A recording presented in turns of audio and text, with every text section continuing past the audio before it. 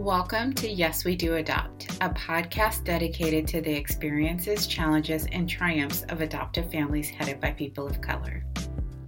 My name is Malaika Parker, and I am a Black mama who is parenting through adoption and birth.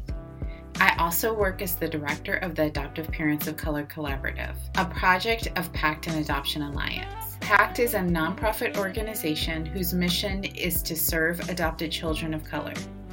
In every case, the child is always our primary client. In order to best serve children's needs, we provide not only adoptive placement services, but also lifelong education, support, and community for adoptees and their families on issues of adoption, identity, and race. The Adoptive Parents of Color Collaborative is working to elevate the voices of people of color who are parenting through adoption and foster care. Yes, We Do Adopt is one of the ways we hope to share our stories. Our second season was recorded in the midst of a global pandemic, COVID-19, racial uprisings as a result of state-sanctioned violence. Here in California, we are dealing with wildfire season, and we are all anxiously awaiting an election that is sure to have deep impacts on the trajectory of the future for this country. So this season, we decided to center the voices and experiences of Black folks. This episode, I have the immense pleasure of welcoming Shawn Sparks. Shawn is a therapist, a program coordinator with the Children's Bureau, and a staunch advocate for the health and well-being of children, especially those who join their family through adoption and foster care. In this conversation, Shawn and I reflect on the impact of the pandemic on families, the global racial reckoning that we're in the middle of, the movement to defund the police, and the disparity of resource allocation for families. Hi, Shawn. How are you? I'm so good. Thank you so much for joining me. Thanks for inviting. So I wanted to just start with you telling me and telling the audience about the work that you're doing in the world.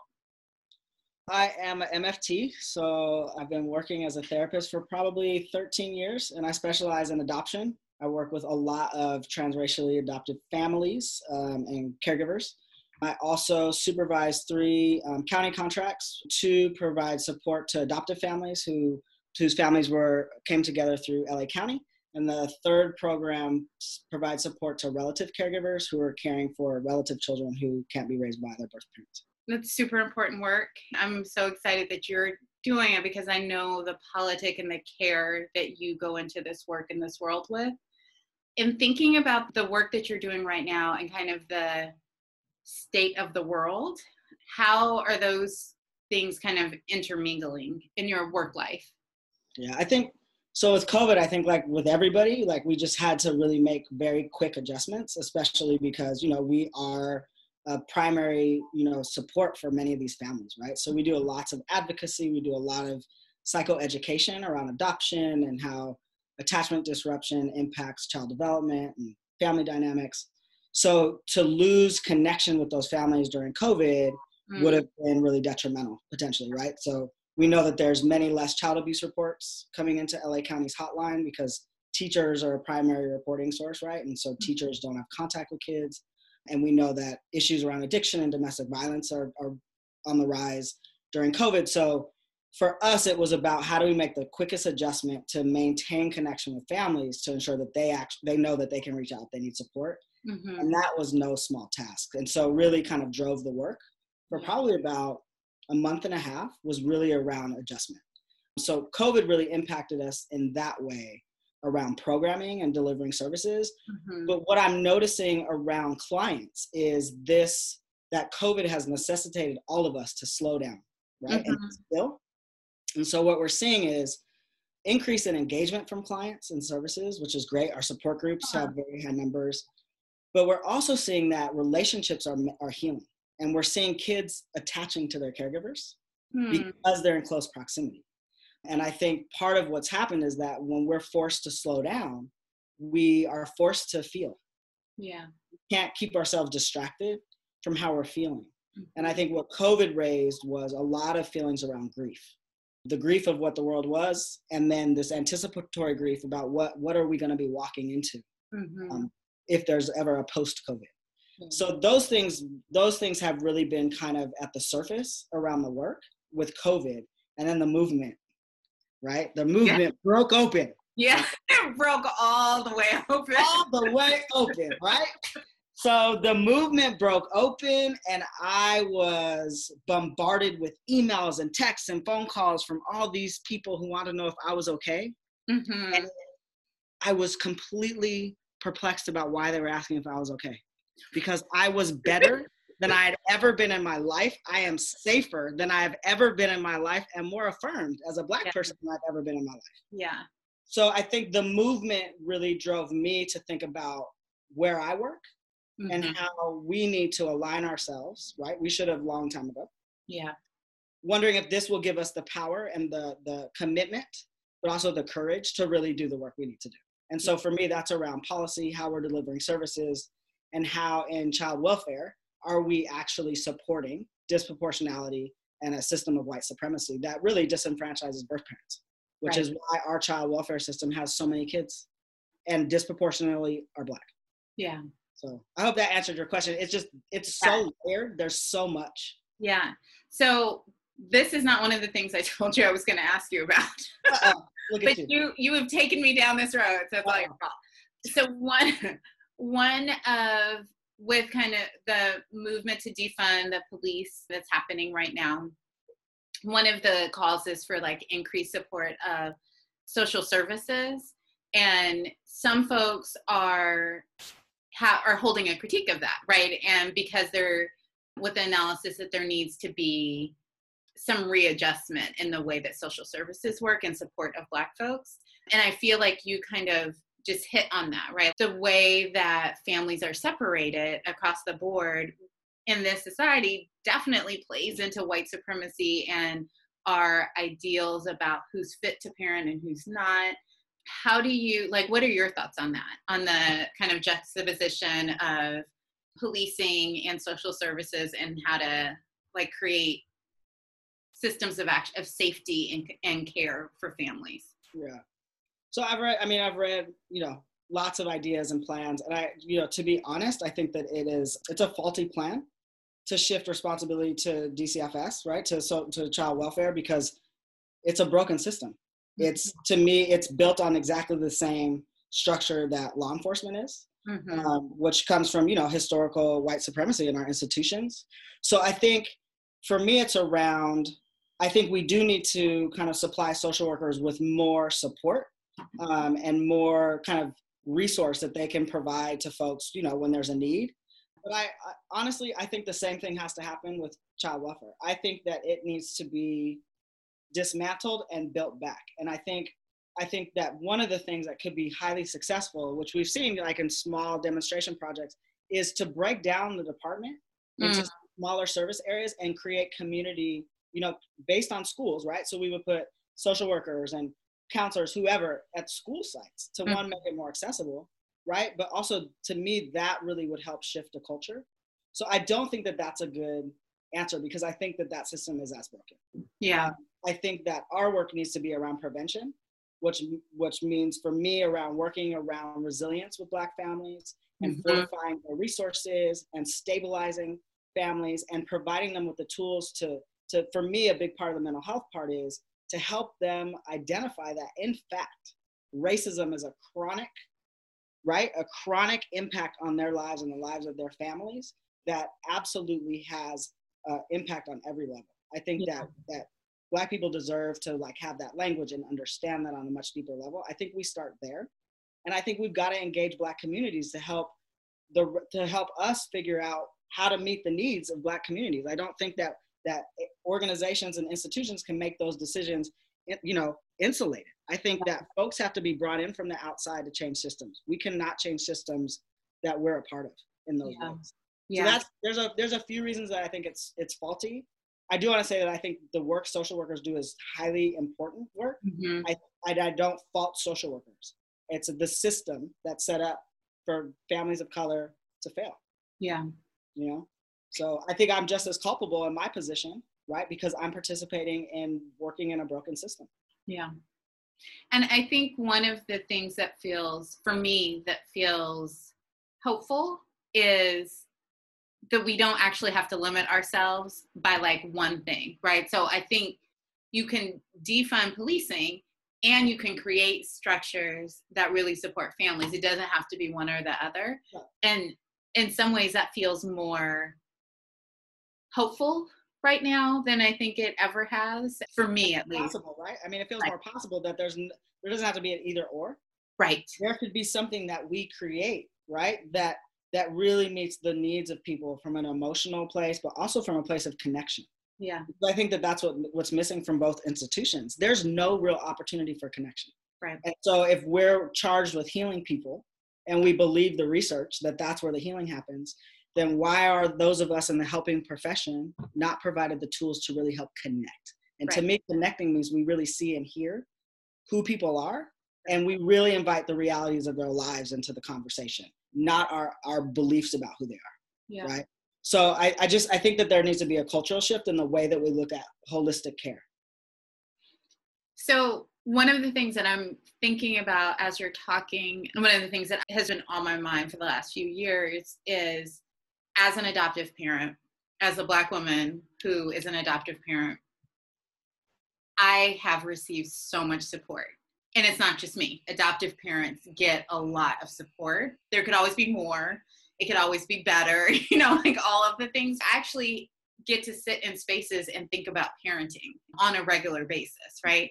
And if I weren't an adoptive parent, I don't think, I'm pretty clear that I wouldn't get the same level of support.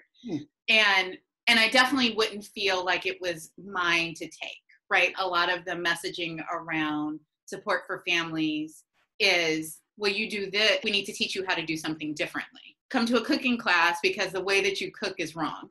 Even though you can't afford the food. Right. To cook different. Let us introduce you to vegetables because you don't know what they are, right? No, you have no clue. Right, you have no idea. So we're going to teach you how to make a salad.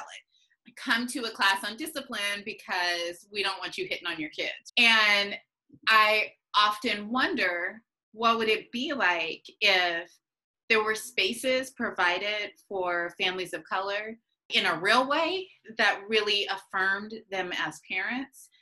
I received so much affirmation as a parent. I often walk into situations like, I got this. Right? Like, even if I don't, I have like this air of confidence about me because I know that I have community. I know that I have support. I know that my intentions by society are trusted as relatively good, especially if I'm just opposing like parenting by birth, parenting through adoption. People assume goodness in me. Yes. If they think that I'm a Black mom who gave birth to all of my children, they do not assume goodness, right? Yeah, so I'm just kind of thinking about and hearing what you were talking about, thinking about what would that space look like? How can families really receive that wraparound, we got you kind of experience? And what would that do to the rates of placements and removals in our society? Yeah. I think so. This is something that I've been in conversations with other colleagues for a while, a couple of years, around creating some type of like holistic kind of mental health support. And so the idea is to really create some groups, right? Mm-hmm. Exactly what you're talking about, to kind of normalize like, nah, y'all not bad parents. Yeah. Like, this group just doesn't parent in the same way. And because they set the standard in America, right? So to one, really affirm, but also to help them build kind of social connections, right? Because we know, like, in terms of protective factors, like social connections and information really help fortify resilience. And then the other piece of it would be around, support around working through race, working through how race visits itself on us. There's a really beautiful therapeutic modality that's based on the work of Paulo Freire called the psychotherapy of liberation. And it's this 4-stage model that really helps walk clients through, kind of in a narrative form, kind of how racism impacts, or how whatever ism impacts, in the 4 stages activism, right, as a form of healing.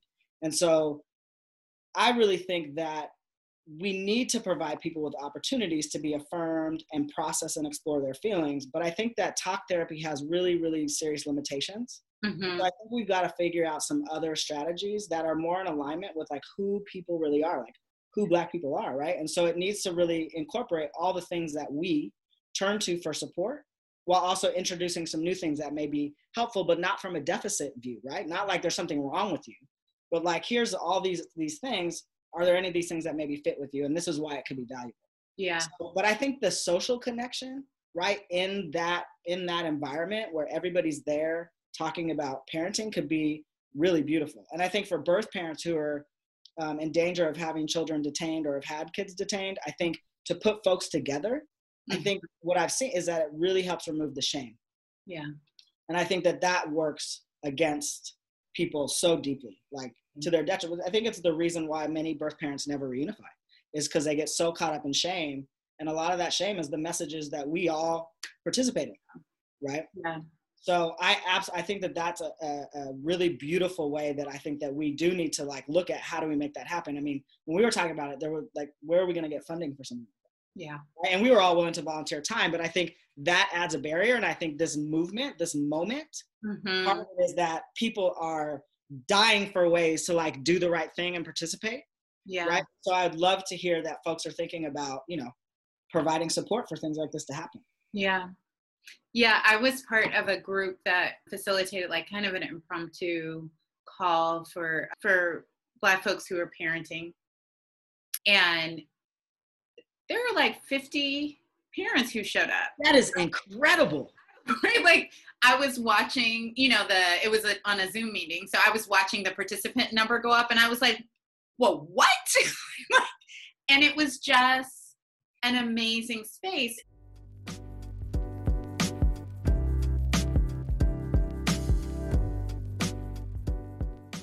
How are you feeling? What is coming up for you in this moment and thinking about the uprisings that are happening, this response to policing in this country, the response to like folks being in the street? And we were checking in briefly about kind of this uptick and concern for the well-being of Black folks.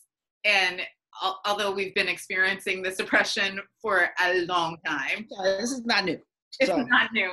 I continue to be shocked by how it continues to be framed as this new thing. Yeah. Absolutely. I mean, in general, I am so inspired and excited and energized by this movement. I think for me, it's really, really amazing to see how strategic the planning is. When I see these little, small white women with blonde hair getting pummeled by the police at the front of the protest line, those things are absolutely strategic and planned. Yeah. So I'm just so encouraged by the evolution of this movement and how much time and effort they've put into planning. I'm so encouraged by how many people are pouring into the streets consistently. Yeah. The fact that people can imagine a world with, less or no law enforcement is something that I never thought would be possible. Yeah. So I'm deeply encouraged and it is such an important time. I can't even find the words to express like the impact. I think that there are definitely levels and layers to the emotional experience of it. So I think as a Black person, it's obviously bringing up lots of stuff, but I feel very affirmed in this moment. Yeah. So I think, I think that the way that I conceptualize it is like really like systems are changing. Physiology has the capacity to really change and shift by these new experiences, right? And so I'm really curious about how as individuals, but also collectively, how we're shifting, right? How this affirmation, how this open dialogue conversation, how this validation, even though I don't feel like I've ever needed it, but how we're getting this collective validation that like we are not valued. Yeah. I'm super curious about how that's shifting us collectively. And so, I think I'm experiencing it daily, like on the personal level, and then like collectively as a Black person, and then in my interactions with others. And I think it's the interactions with others that have been the most difficult. So like all these people reaching out to me who are not Black, asking if I'm okay. And actually I feel the most safe I've ever felt. Or, spaces being created to talk about it, and white people talking first and talking about their fear of the looting and the rioting, and no dialogue about the movement. Yeah. And that this was an impossibility. Yeah. Like literally we're watching something that was this is so deeply ingrained in who we are Yeah. as an American society. This is our fabric. Yeah. And the potential is that it is cracked open, right? And corrected in a way that could possibly create some repair for us, but also for our, interactions with other folks. Yeah. So I think there's so many layers to it. And I think I'm just scraping the surface about how many layers it touches. Yeah. But I definitely feel it like my entire physiology and spirit and mind. I feel like it like washes over all of me. I think it's such an incredible time. So when we were talking earlier, you talked about like the possibility of it shifting our DNA. I'm so curious about that. That, like, the idea of that is amazing. Like, that hadn't even occurred to me. For my children to spend time in a moment where, like they made signs that say white supremacy has got to go, which 3 weeks ago would be like, what? Right? Normal conversation in our house, not necessarily the conversation that's happening out on the streets like with average Joe on the street. Yeah. Right. And now there's actual conversations about it and what that does for their spirits. And then what that does for what they can hand down to their children should they become parents. Right. Yeah. I'm just so curious about it. I'm not a researcher. I know about science as it relates to trauma. And I know that trauma changes the neural pathways in our brain, right? But also what we know through brain research is that about 100 repetitions of a new behavior can create a new neural pathway. So when I take my very basic understanding of brain physiology and connect that to trauma, I really wonder because, obviously all the oppression that our ancestors experienced has been passed down through DNA, and that's true for all people. Yeah. But so I'm super curious about all of us who are experiencing this collectively at the same time, and whatever the ongoing vibrations of that are, if that has actually capacity to shift us a little bit, like heal a little bit of that generational trauma. So it's just something that I'm super curious about. And I think with COVID, I'm really curious about the correction to some attachment challenges between parents and kids right now because there's so much time together. I'm glad that you brought the connection conversation back. I wanted to spend a little bit of time on that. I'm so curious about, like, in a year, do folks go back to normal? What does that look like? They've now had this resetting. How does capitalism, I know that it will figure out a way, but like how does that reset itself, right? You're a pretty deep thinker. Do you have thoughts on that? It's interesting because with Corona, what I've learned my own emotional process is it slowed me down to stillness. And I'm really trying to lean into that and remain committed. So I actually am really purposefully not trying to think about what could be. Because for me, the value is about what's happening now. Yeah. And it creates a lot of angst because I think about like just in terms of like the benefits to the environment. Right. As we start to go back, those things start to get chipped away. Yeah. So I guess the way that I frame it for myself is my hope is that people are going to step away from this with a deeper understanding of the value of being slow, but also family time, having conversations, right? I talk to lots of folks who feel so much less stress without the drive. So I think for me, it's around what I hope to keep with me, because I actually feel like Corona, I feel like there's a lot of blessings about Corona. I think that it did things that we needed done that we were unable to do. And so, I often talk about like, I think that God or the universe sometimes whispers to us and then tap on the shoulder. And then eventually like it's a swift kick in the butt. And I think that we were at a breaking point. And so I think that my hope is just that we find the value in stillness and bring that with us into whatever the new world looks like. I also think what I do think is that we are all going to be experiencing an ongoing kind of process of grief because our safety, right, our fundamental safety has been rocked in a way it never has before. Yeah. And so again, like the potential of that to really shift our systems, I think many of us are functioning in a kind of a reactive state, right, of having chronic trauma. This is very, depending on how you experience it in your system, this is very traumatic for lots of people. Yeah. I also just want to say, like, I also have a very privileged, like, experience in COVID. Like, I can stay home and work from home, and I can keep social distance, and I have my own room, you know? And so many of the families that I serve are undocumented folks, work under the table, like, and don't have space to physically distance, like didn't even have access to masks or a way to make masks. Right. So I also recognize, like, I sit in a very privileged position to have to deal with COVID. So I typically am actually really grateful, like, when I reflect about how COVID's impacted me. Yeah. But I just want to say that I think that when we started to talk about moving back into the world, to me, the timing of the movement, like, I just really believe in the intention of the universe. I don't think any of this is by accident. Yeah. I think that COVID also led into this resurgence of the movement. And then we started to move back into the world from COVID, and the movement was like, and we lost, you know, I mean, we lost 3 people in very close proximity, right? Yeah. And I think about Mr. Floyd's murder and him calling for his mom. And I think about stillness. Yeah. I think about the stillness we're forced to be in to watch that.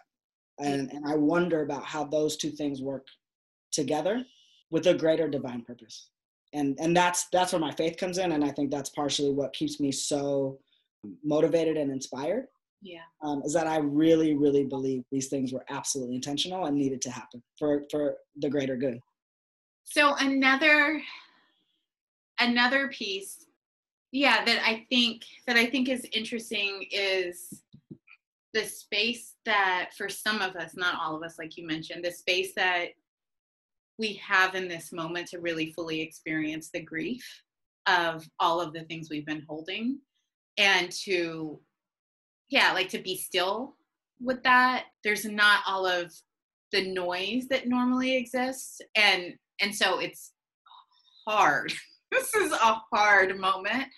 But I think what's hard about it is space to be like, no, this is not normal. This is not okay.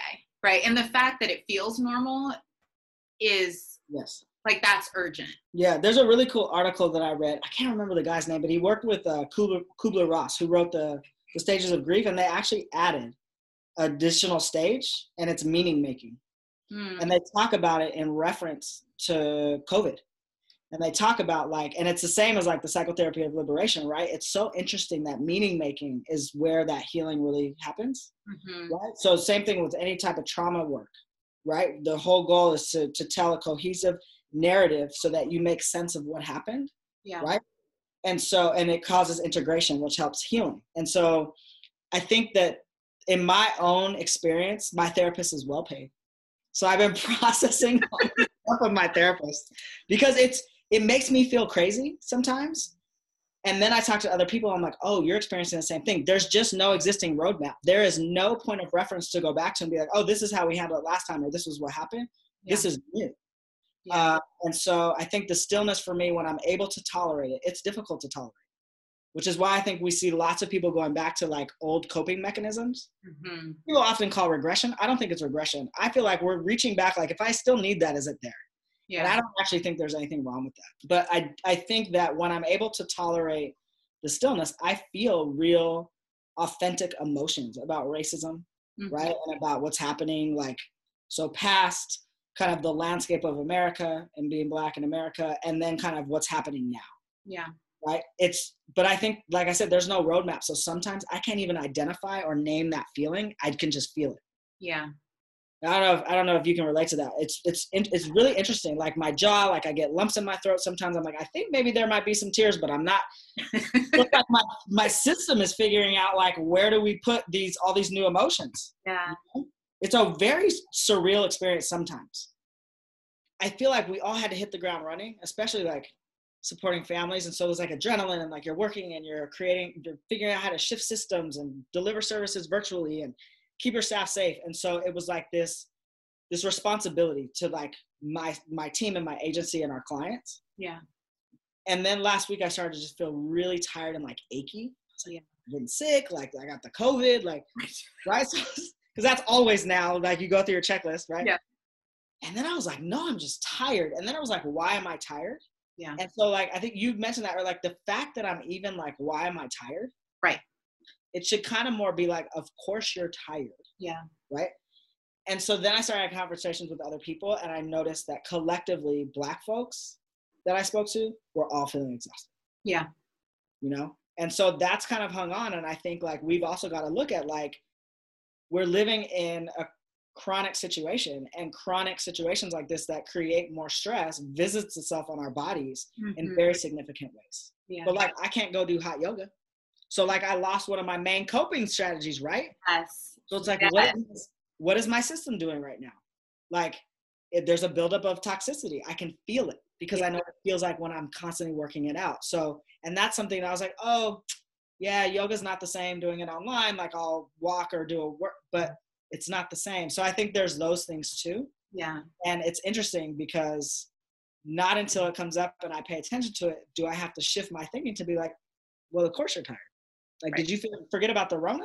Right. And like, Black people are being murdered and you're watching this? Right.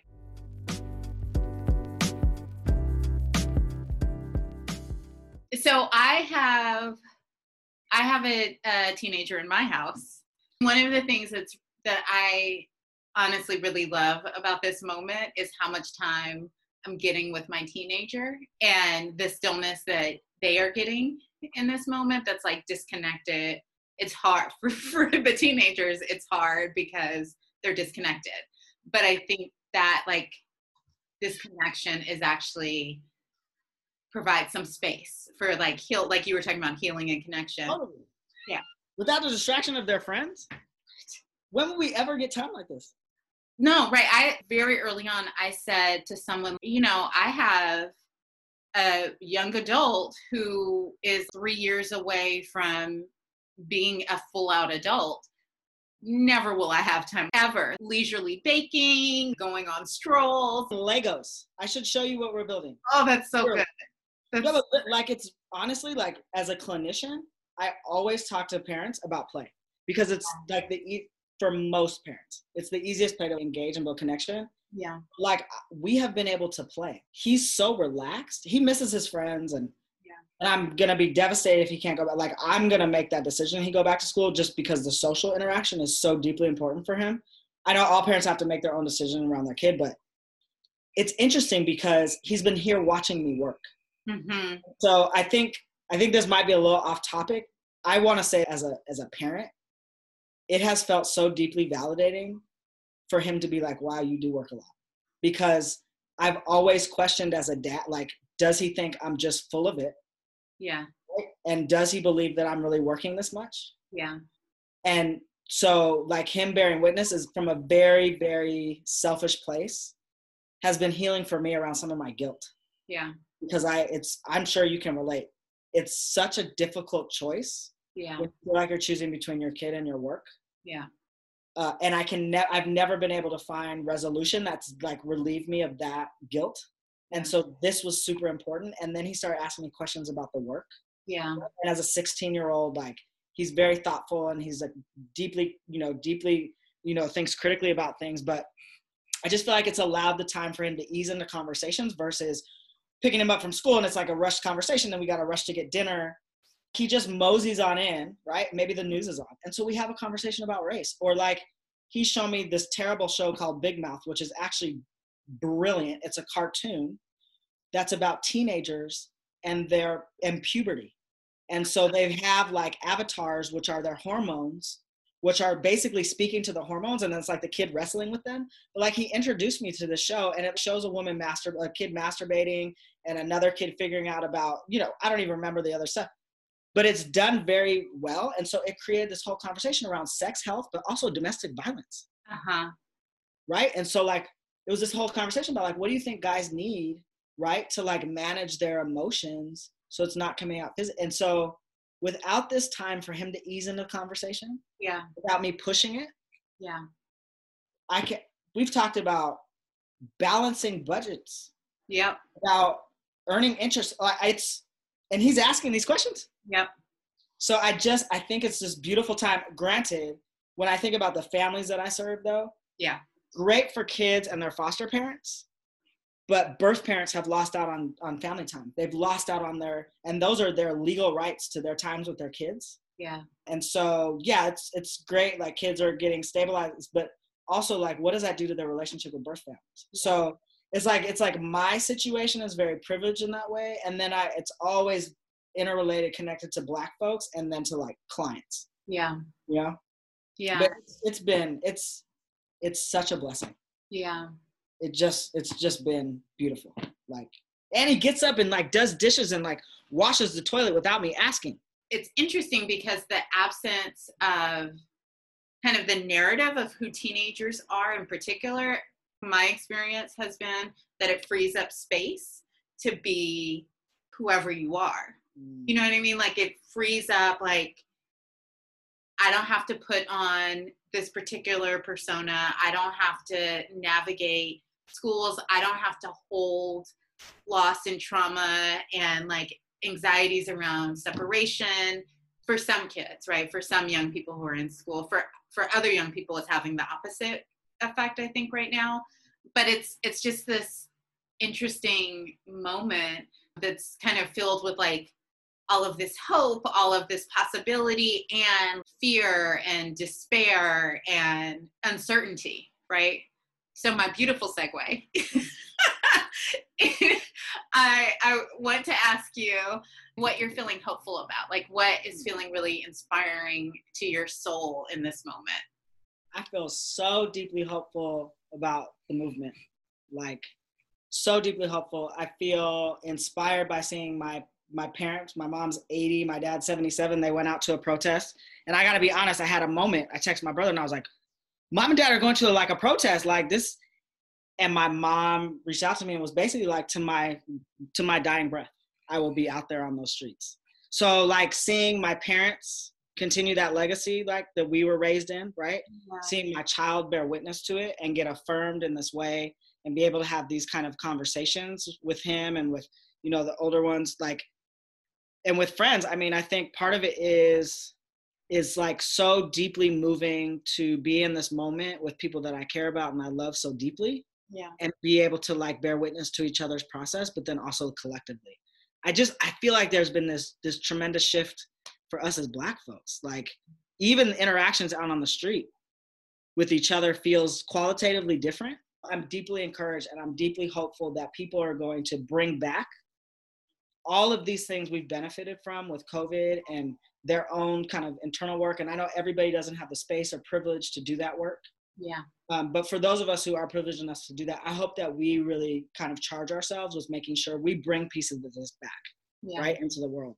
But I'm deeply, deeply motivated and inspired and deeply grateful to the people who had the courage to create and build this movement. What I choose to believe in is that this momentum of this moment has the potential to really take us somewhere that we've never been. Thank you, Sean, for sharing your wisdom with us and giving us so much to think about. And thank you for the work that you are doing in this world. We deeply appreciate you. In this episode, Sean and I talked about many things, one of them being the movement to defund the police. If you're interested in learning more about this work, an excellent resource is the Movement for Black Lives. For more information about the Adoptive Parents of Color Collaborative, you can find us at adoptiveparentsofcolor.org. For more information about Pact and Adoption Alliance, you can find us at pactadopt.org. Are you looking for ways to support the work of the Adoptive Parents of Color Collaborative? One really tangible way that you can help in very little effort is to like, write a review, and share this podcast. Thank you for joining us. Until next time.